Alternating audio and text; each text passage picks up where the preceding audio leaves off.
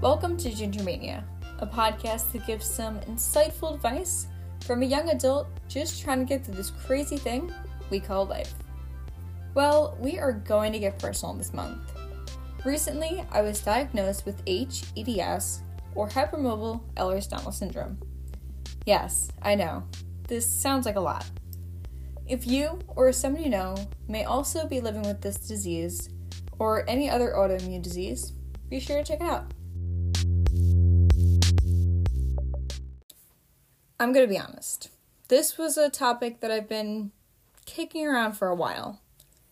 I'm still trying to come to terms with the diagnosis, and quite honestly, it's been difficult, to say the least. The term EDS was first mentioned to me when I was around 14 in physical therapy for when I broke my thumb and somehow ended up with tendonitis in my wrist. Still trying to figure that one out. It wasn't until about a month after I turned 20 that I was fully diagnosed. That's 6 years it took in order to get a diagnosis. This is fairly average considering it takes most people around 10 years or so, give or take, to get a diagnosis.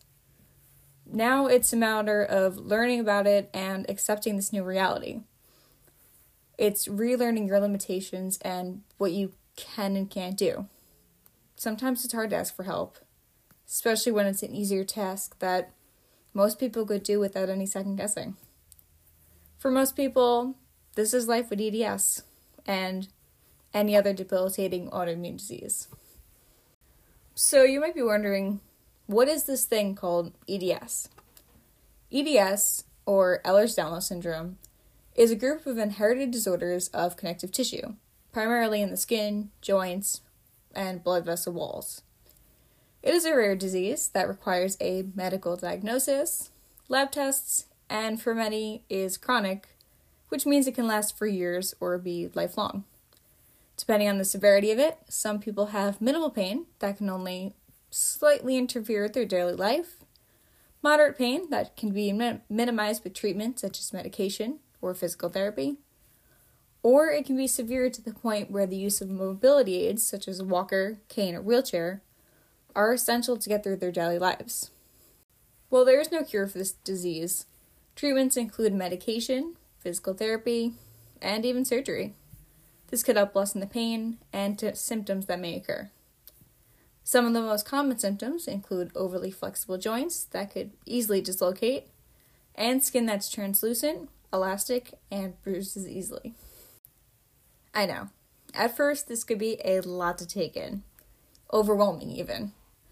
But once this is the diagnosis, it's important to try to keep as active as possible, without hurting yourself, of course. And try to ignore the pain enough to enjoy your life again. It is possible, you just have to keep a positive mindset. So, how do people live with this disease? Well, first off, we really don't have a choice. But, realistically, number 1, it's important to know your limits. For most people with EDS, there are good days and there are bad days. On those good days, it's easy to get caught up in what you're doing and unknowingly push yourself to your limits without even realizing. And eventually, it catches up to you and you're back to square one, aka another bad day. Number 2. It's okay to ask for help. This one kind of ties into number 1, but sometimes you want to prove to yourself that you could do something, and it doesn't always work out too well. It's okay to ask for help. Oftentimes, people are willing to help you or accommodate you. You just have to ask. Number 3. Look after your body and mental health. When you're in constant pain, all day, every day, it not only takes a toll on your body, but it also messes with your head too. It's important to stay on top of this because your mental health is just as important as your physical health. Without them both being in check, you may feel a bit off.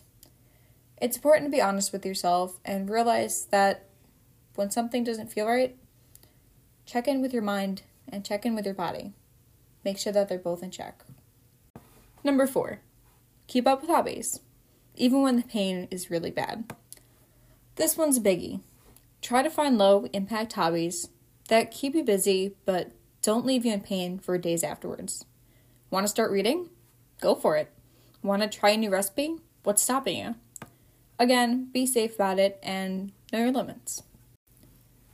Number 5, be an advocate for visible and invisible diseases.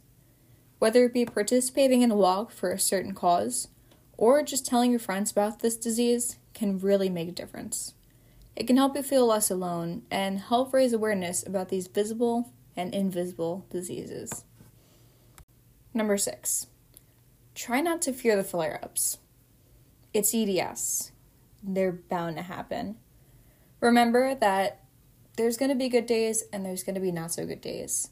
But on those good days, it's important to keep moving and appreciate these good days. On the bad days, do what you can, even if it's just getting out of bed and eating for the day. Number 7, remember that you are not alone or going crazy. Before getting diagnosed, it can be easy to believe that you're going crazy. Maybe I'm not in pain every single day of my life. In reality, when you do get the diagnosis, it's a flare-up. It's your EDS taking over. Remember that there are tons of Facebook support groups and Instagram support groups and support groups all over the internet community. Heck, you can even look for support with a certain walk or a certain charity or something. There are so many groups out there. And just remember that even though you're dealing with this personally, there are so many other people dealing with similar issues that you can talk to and reach out to. And ultimately, you're not going crazy. This is your life, and it's going to get better. Number 8, finding a doctor that understands you and your medical needs. With EDS, this is extremely difficult. A lot of doctors really don't know about this disease just because it's so unwell known. Not a lot of people know about it. So finding a doctor that's meeting these criteria and meeting these ideas that you'd want with a medical practitioner can be difficult. I mean, I've gone through hundreds of doctors. Some of them I was okay with. Others I wasn't impressed, not gonna lie. But recently I have found a doctor that meets the criteria that I look for and helped me get on some meds that work. So it's important to keep looking for that doctor that really helps you and can figure out how you could live with this disease. Number 9, it's important to stay positive. With chronic pain being your everyday life and your disability hindering on how you perform certain activities that other people may find to be slightly easier, say showering or brushing your teeth, it's important to focus on the positive side to it. What are the things you can do? What are the things you're good at? Focus on those. And yes, the EDS is part of you, but it's not everything. And you could still live your life, even living with this disease. And lastly, number 10. For many living with this disease, it may be your life for now. But it's important to remember that even though it's a major part of you, that in most cases you really can't ignore, it's not who you are, and you're more than your disability, whether it's seen or unseen.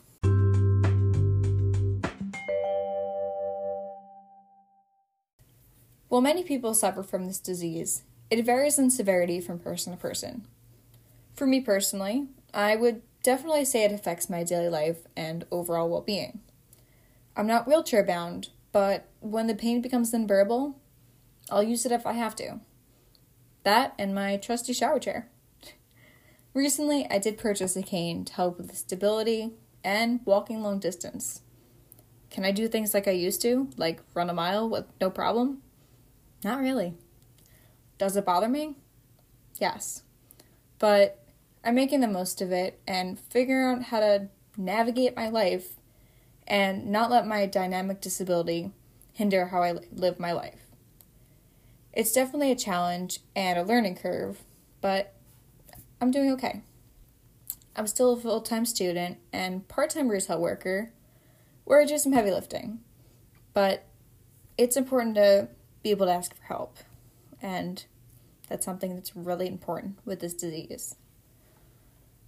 It's also important to remember that while it's a rare disease, people also feel the same way.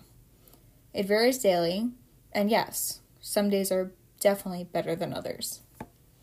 From low blood pressure to stomach cramps, dizziness, migraines, muscle spasms, chronic fatigue, and a whole other laundry list of symptoms, EDS, or in my case, hypermobile Ehlers-Danlos syndrome, is definitely a journey of self-discovery and acceptance. Even when you feel alone, whether it be from this invisible disability or from mental health issues such as anxiety and depression, just remember that you're not alone. There are people around you and support groups on the internet that can help make the journey a lot more bearable. I do want to point out that I am not a doctor and have no medical experience whatsoever, even though I've been to hundreds of doctors. I'm studying journalism, not medicine. This is from my personal experience and around 6 years of trying to figure out a diagnosis and just learning to live with and accept this new reality. I don't want sympathy. I just want to educate others about this invisible disease. I hope you enjoyed this month's episode of Gingermania, and hope you tune in next time. Be sure to check out Gingermania on Instagram at Gingermania Podcast to get a sneak peek of any new episodes. Again, my name is Erin, and you are listening to Gingermania.